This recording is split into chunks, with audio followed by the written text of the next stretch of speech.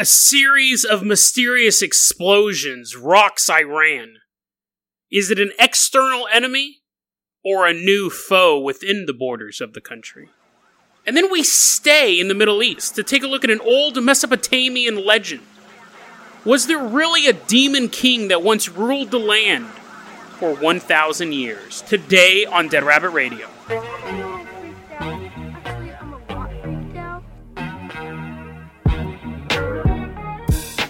Hey everyone, welcome back to another episode of Dead Rabbit Radio. I'm your host, Jason Carpenter. I'm having a great day. I hope you guys are having a great day too. I'm sweltering, but I'm still here. I haven't melted completely. I'm still here to do your show. First off, let's give a shout out to our newest Patreon supporter, Uranium Rabbit. Uranium Rabbit, thank you so much for supporting the show. That is super awesome. You're going to be our captain, our guide this episode.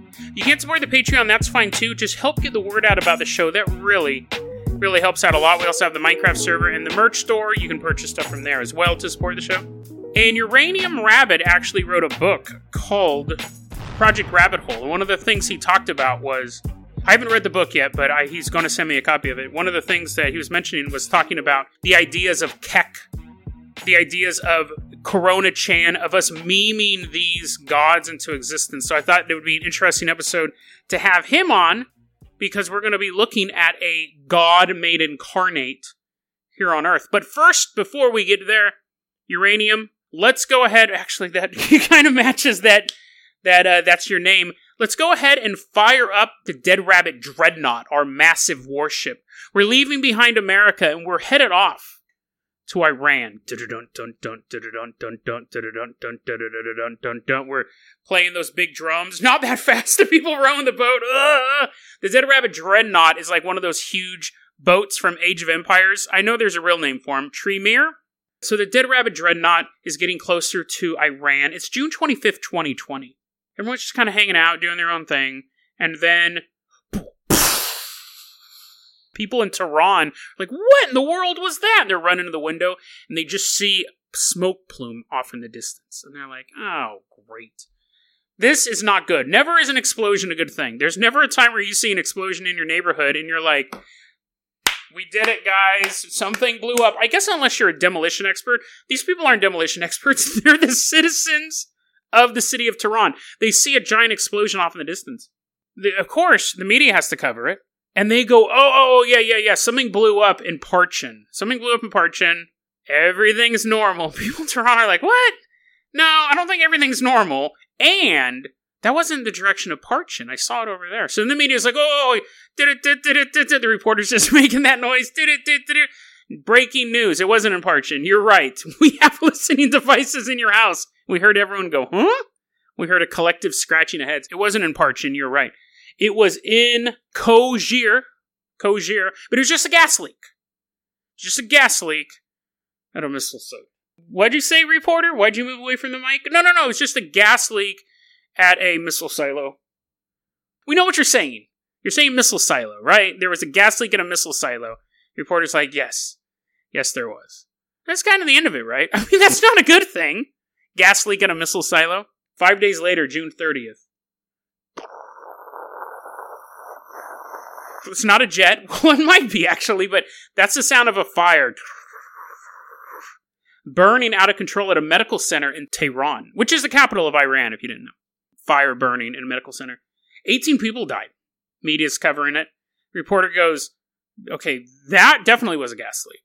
People are like, 2 gas leaks in 5 days? Like 2 major gas leaks in 5 days? Oh, okay.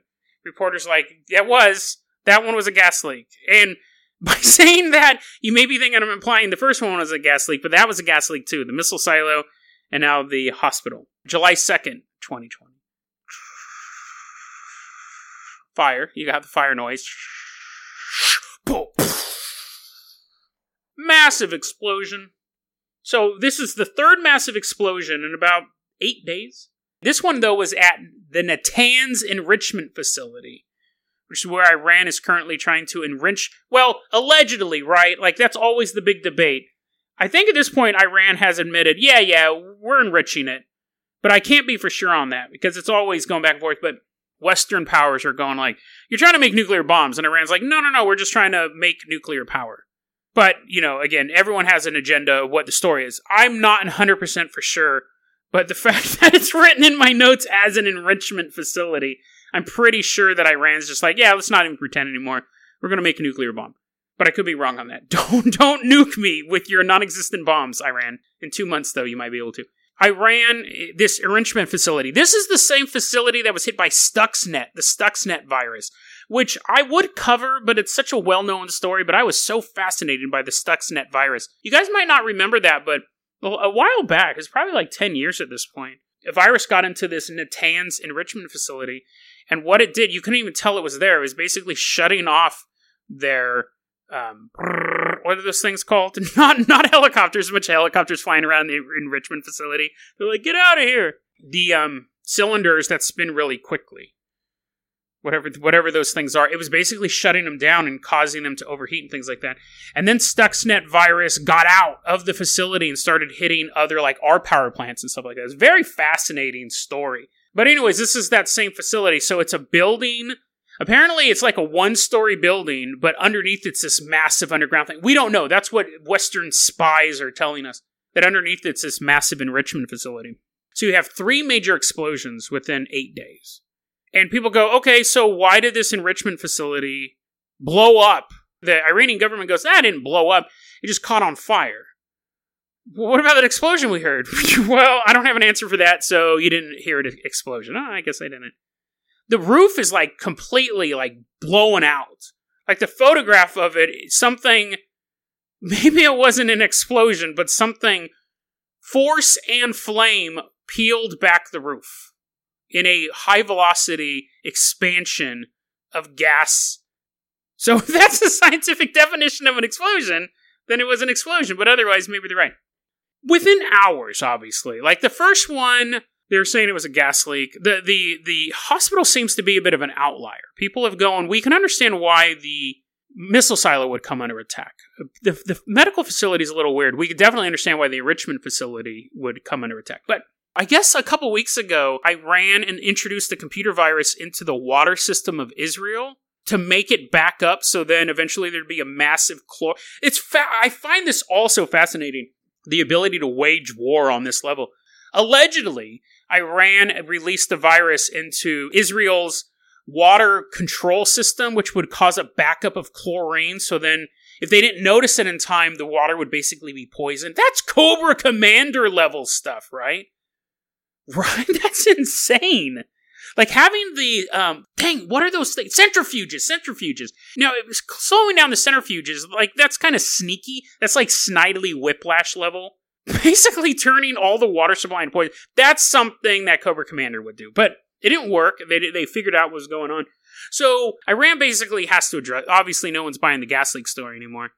Iran says Israel did it. Israel attacked us. So I can just imagine a bunch of Iranian agents at like an Israeli airport, and they're like, so we believe, Israel, that you flew stealth bombers over our territory and attacked those facilities. And Israel's like, no, we didn't. And they're standing next to a stealth fighter, and Iran's like, okay, put your hand on the engine of that airplane. You see that airplane you're standing next to? Go ahead and touch the engine.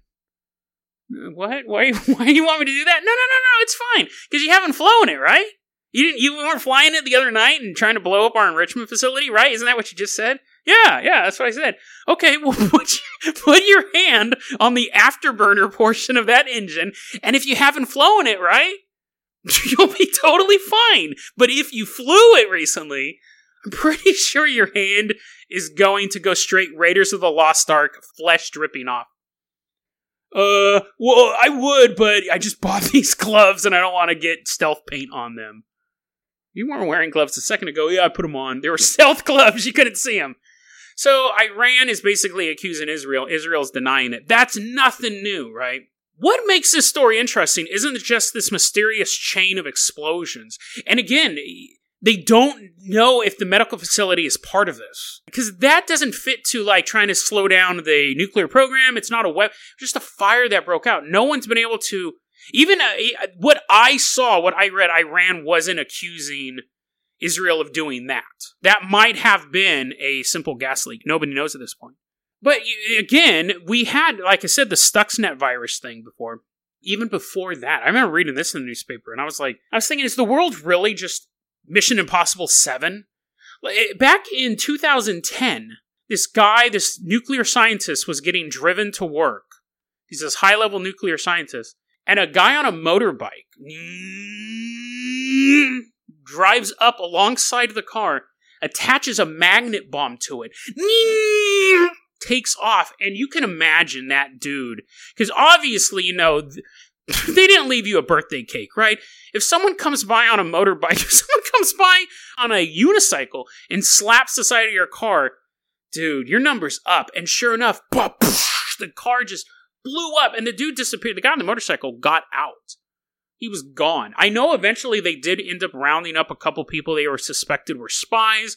They thought Israel had something to do with that. What's interesting is I think there were 3 scientists killed that year.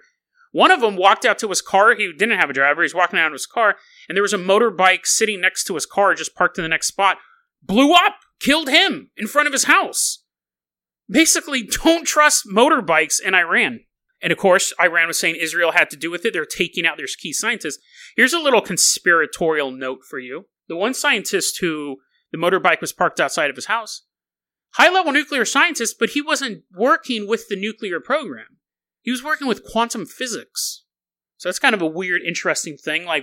Again, conspiracy cap fully on the head. What if Iran is working on nuclear weapons, but also working on some sort of quantum bomb, quantum reality thing? Because he wasn't working with that program. He could have just been a name on a list. They could have figured he was working on something even more dangerous than a nuclear bomb. Who knows? But you have this tit for tat. We don't see that much over here. At least we don't hear about it, right? For all we know, American scientists, Israeli scientists could be getting taken out and it's just covered up. We don't know. Look at Marconi Labs. We covered them a while back. But Sabine's worried that Marconi's going to send hitmen after me. She was like, I'm a little nervous after you did that episode about Marconi Labs. And I was like, don't worry about it. So we have this tit for tat going on. Here's the thing, though. This attack is not... Israel's denying it, which they always will. Same thing when something goes wrong in Israel and they say it's Hezbollah, and Hezbollah is being funded by Iran. Iran's like, no, it was just a bad day. That's why all that stuff blew up. It was super windy. So this has been going on for years and years and years. What makes this different, what makes this fascinating, is that there's a group claiming to make these attacks. And depending on the translation, they are either Cheetahs of the Homeland or the Homeland Panthers. Homeland Panthers or Cheetahs of the Homeland. We're just going to call them the Panthers. They have claimed responsibility for this. Apparently, they are a group of ex or even current Iranian military officers who want to overthrow the government. And they're causing these attacks. They've sent out communiques, press releases, however you want to call them. They claim responsibility for these attacks. And so you could go, maybe it's just some group doing it. They claimed responsibility for the Natanz attack before it was even reported in the media. So it wasn't like it wasn't a bunch of pranksters. No, it was an actual group that obviously had knowledge of it. Now, could obviously be a CIA group. It could be an Israeli group that's claiming credit for it, or they're backed by Israel or CIA. Who knows? But they are saying they're fed up with the current Iranian regime. They want to overthrow them. So we'll see how all of this evolves. It's very possible that, because I'm recording this episode so far in advance, by the time it airs, we do have more information. But as of now, this is where we're sitting at. 3 explosions within 8 days. And again, as far as I could see, no one was like, yeah, and we hate people in medical facilities. Boo, sick people. So we blew that up too. I think that was just a horrible accident. Because nobody's taking credit for that. And I didn't even see the Iranian government blame Israel for that. I think it was just a horrible accident. And that was the only one that actually had fatalities too. But Uranian Rabbit, see, we're not done here, because like I said, he was writing in that book, Project Rabbit Hole, which again, I haven't read yet, but I'm going to check it out, about how gods can be invoked, and how basically through stories, through memes, we may be channeling something older. Let's go ahead and hop in the Carpenter Copter. We're going to leave behind modern-day Tehran, flying us over the desert, and then this magical wave washes over us, and then we go from modern-day Tehran to ancient Mesopotamia. We have a cloaking device on the helicopter. Now it looks like a chariot with 10 horses, 10 beautiful golden horses. They turn into chipmunks too. Nay. We're flying around. Super annoying. That's why we don't normally have the chariot version of the Carpenter Copter. We're flying over ancient Mesopotamia. Uranium, Rabbit. Let's go ahead and land here in the plains of Mesopotamia. I forgot to tell you why we're here, actually. So the reason why we're here, as Uranium is petting the horses, feeding them apples, the reason why we're here is that when the Homeland Panthers were writing this letter talking about how the government needs to be overthrown, they called the Supreme Leader Ayatollah Ali Khamenei a Zahak. And then it said a mythical creature of like a demonic creature is what it said in the article. And I was like, what? We got everything in this thing. I got explosions. I got international intrigue. And now I have a cryptid? Well, I guess I know what I'm doing with the next 20 minutes of my day. I'm going to research Zahak. Fascinating story. You done petting those horses? Everyone, get a pet of those horses. Feed them an apple. Let's go ahead and leave behind the Carpenter Copter, guys. All of us, let's hop on one of these golden horses. Let's ride them off into the plains here. The story of Zahak. There's actually a couple different versions of it, so I had to pick one to kind of stick with it. The one I'm picking is from welcometoiran.com. It's kind of like an official government website, but there's a couple different versions of this story. They deviate in one serious way. One of them has a story of someone who was destined, who was chosen to be the super powerful person and was raised to be this warrior, drinking the milk from a blessed cow. The other one was about an ordinary person who has to figure out a way to defeat evil. And I want to go with that version of it. I'm not saying one is more true or one is more well-known, but the version I went is from the welcometoiran.com website. And I think it's more interesting because it's about what we can do to fight evil. Very fascinating story. We're riding these golden horses over the plain, the sun's setting. It's getting scary. It's getting dark. It's time to tell a ghost story, or a monster story, really. Let's look at the story of Zahak. Zahak was a prince in Mesopotamia. His father was the king. Everything was going fine. He was just kind of inoffensive, right? He was just a guy. He was a little charming, wasn't really making waves. Attractive, has a following, but doesn't really get things done. And doesn't really have to because he's a prince. But there's a dark spirit nearby named Ahriman. He's watching Zahak go just about life. And Ahriman sees him and knows that this is the perfect person to carry out his plans.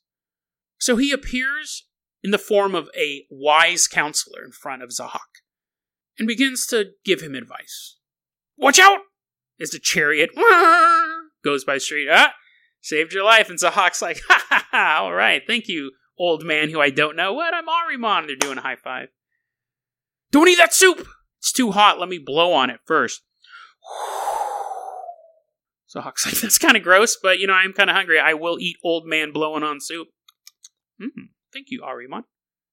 But eventually Ahriman puts his plan into motion. Zahak, I've been giving you some good advice. I saved your life from that horse. I blew on your soup. I'm sure I did other stuff as well. I think you would be a better king than your father. Yes, he says in his serpent-like voice. Zahak's like, that's not suspicious at all. I think you would be a better king than your father.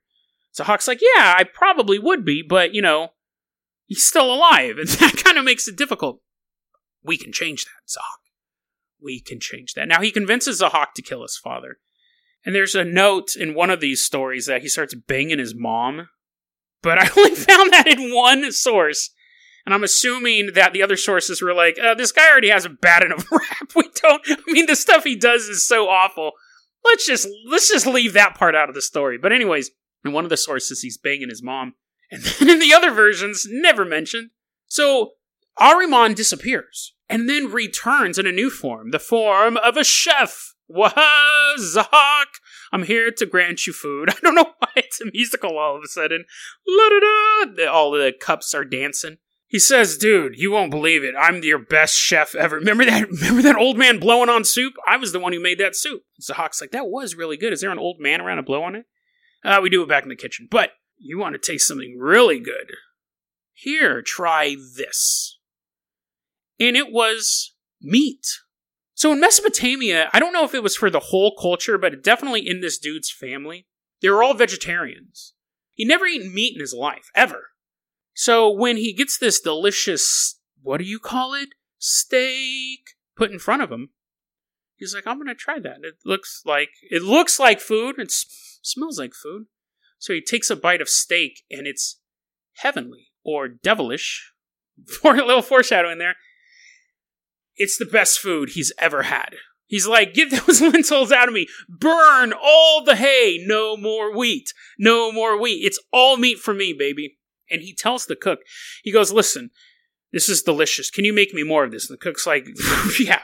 If there's an animal born, I can turn it into food. So he's eating ostrich. He's eating rhino. He's eating every possible meat he can. And he eventually tells the cook, he goes, listen, you've changed my life. You've changed my life. I will give you whatever you want. And the cook goes, all I want to do is kiss both of your shoulders. And at that point, Zahak's probably like, oh, I was afraid he was going to say he was going to kiss something else. Yeah, you can kiss my shoulders. So he takes off his cloak and he's standing there all bare-chested. And the old cook walks up to him and goes, mwah! Kisses one shoulder. Mwah! Kisses the other shoulder. And he's like, okay, I'm going to go back to the kitchen. He walks back in the kitchen and then fades away. If any cooks were back there, they're like, what? How am I going to get paid now? Well, he was supposed to sign my paycheck. And the guy's disappearing. Oh, no. So Zahak goes to bed. I know this story's taking a long time, but I find this so fascinating. This episode might run long. Zahak goes to bed. And he's like, what? Oh, my shoulders. Remember that old man kissed me. They don't feel good. And he wakes up and he looks and he sees a little nub popping out of one shoulder. I'm going to look slowly over to my other shoulder and see what's there. Oh no, it's a nub too. And then 2 snakes grow out of his shoulders. But they stop. It's not like they just pop out and slither away. On both shoulders, he has these snakes. 2 snakes, right? They're constantly like snapping at him. He's like, And he's like getting a stick and he's fighting these 2 snakes off. That's a losing battle, right? Eventually you do have to like go to the bathroom or go to sleep or, just your arms get tired. He's fighting these snakes off. Ahriman reappears, but this time he's not a counsel, he's not a cook, he's a doctor. So he's like, I'm here, you called? And Zach's like, no, I didn't. What is call? What's calling? And his Ahriman's like, oh, phones will be invented someday. But I see you have come down with a bad case of snake on the shoulders. He's like, yeah, what am I going to do? My arm's getting so tired. I'm trying to beat these guys. And the doctor goes, let me see him. Let me reach into my bag of medical implements. And he pulls out a blade. That's his only implement. Everything, he just stabs it until it's bitter. Slice! One of the snakes come off. Slice! The other snake comes off. They fall to the ground dead. And Zahak's like, oh, that feels so much weight. No, it doesn't! And the snakes grow back. So these snakes are stuck to his shoulder. And he goes, Zahak, you got to do something about this. Zahak goes, listen, I got the perfect cure. You eat meat, right? He's like, yeah, I love meat. It's delicious. He's like, here's what you got to do. Every day, to keep the snakes from killing you, because that's eventually what they're going to do, you have to eat a bowl of stew. Zahak's like, yeah, I can do that. That's, pretty good. He goes, no, it has to be brain stew. And he's like, that's a little grosser, but obviously, if my choice is between eating brain stew, which I'm pretty sure is a Green Day album, or getting killed by shoulder snakes, I'm going to eat brain stew. And the doctor goes, but you didn't let me finish. I should have finished. I should have just said it as one complete sentence. But every day you have to eat a bowl of stew made out of human brains. You have to have 2 human brains a day. Otherwise, those snakes are going to kill you and eat your brain. And at this point, Zahak goes, gulp.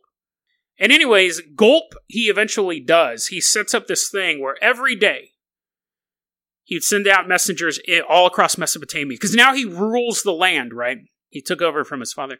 He'd send out messengers, and every day someone would have to send them one of their kids, and then he eats their brains. Now, generally, the easiest way to do it, it's a lot harder. Let's say you live on the edge of Mesopotamia, and some guys come out and they're like, hey, it's your kid today. And you're like, oh, man. Then your kid has to, walk all the way over there the whole time. He's like, I don't want to give up my brains. I just started using them. And then it's like a 40-day journey to the middle of Mesopotamia, and then you're like, oh, super tired, and your brain is less juicy because you've been walking all the time.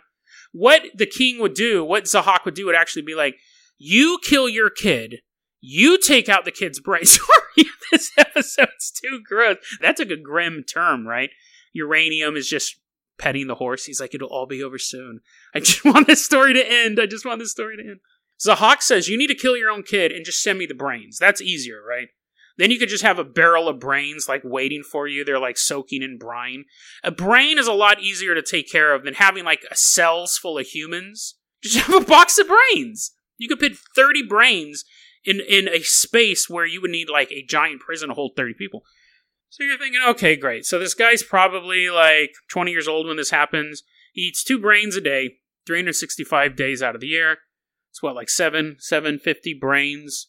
And he's probably in his 20s. He probably lived to be about 60. So this dude lived for 1,000 years every day just eating brains.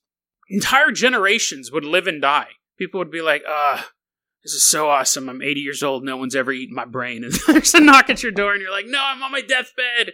They're like, that's even easier because you're not going to miss your brain. Entire, like, generations and 1,000 years. The United States has been around for like 250. That's 4 United States worth of brain eating. What happened? I don't know why it took so long for anyone to realize this, but what happened is we're near the end of 1,000 years. Oh, and also, this, I guess I should have mentioned this. During his rule, the sky became pitch black because all the hope, all the joy, all the beauty is taken out of the land because he's just eating brains. He got these 2 snakes snapping all the time, eating that brain stew. We fast forward about 1,000 years, and there's a blacksmith named Kava.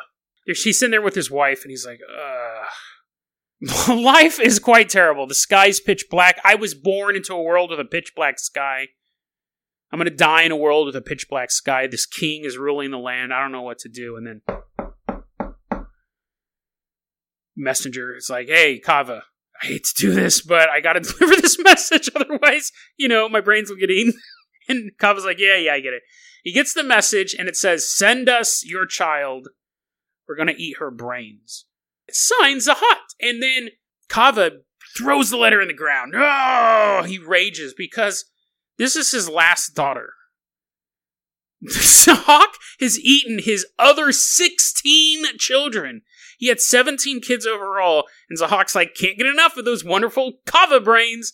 He'd eaten 16 of his kids, right? He has 1 daughter left. And he's like, I can't do this, man.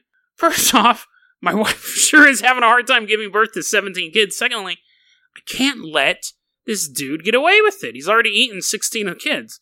So he goes to the roof of his house and he's looking up at the pitch black sky. He's looking up at the sky. You can see the moon. And he goes, there has to be a way out of this. I could have thought about this, 16 kids ago, but tonight I've been pushed too far. He's up on the roof and he's looking out and he goes, I got it. So he kills his daughter, little air quotes there, and sends the brains off to the king. What he really did was he took his daughter and says, you go to the highest mountain and you hide there. And I'm going to send sheep brains off. We'll never know the difference. And she's like, are you saying I have the brains of a sheep? He's like, listen, yes, basically, you might find that insulting, but it's much better to be insulted than to have your brains eaten. She's like, yeah, fair enough. She goes to the highest mountain. The king, Zahak, gets the brains, grabs some human brains, mixes them together, eats his stew. He doesn't notice the difference. So Kava's story starts to get out. This blacksmith who actually hid his daughter starts to get out. The king could not tell the difference between a human brain and a sheep brain. So other people go, oh, this is good. This is a good idea. Could have came up with it 16 kids ago. Could have come up with it 1,000 years ago. But send off some sheep brains. They'd send their kids up to the mountains. Now, what I imagine, the story doesn't get so widespread across all of Mesopotamia. In the story, I think what would happen is that he'd get 1 human brain, 1 sheep brain. So he probably wouldn't even know.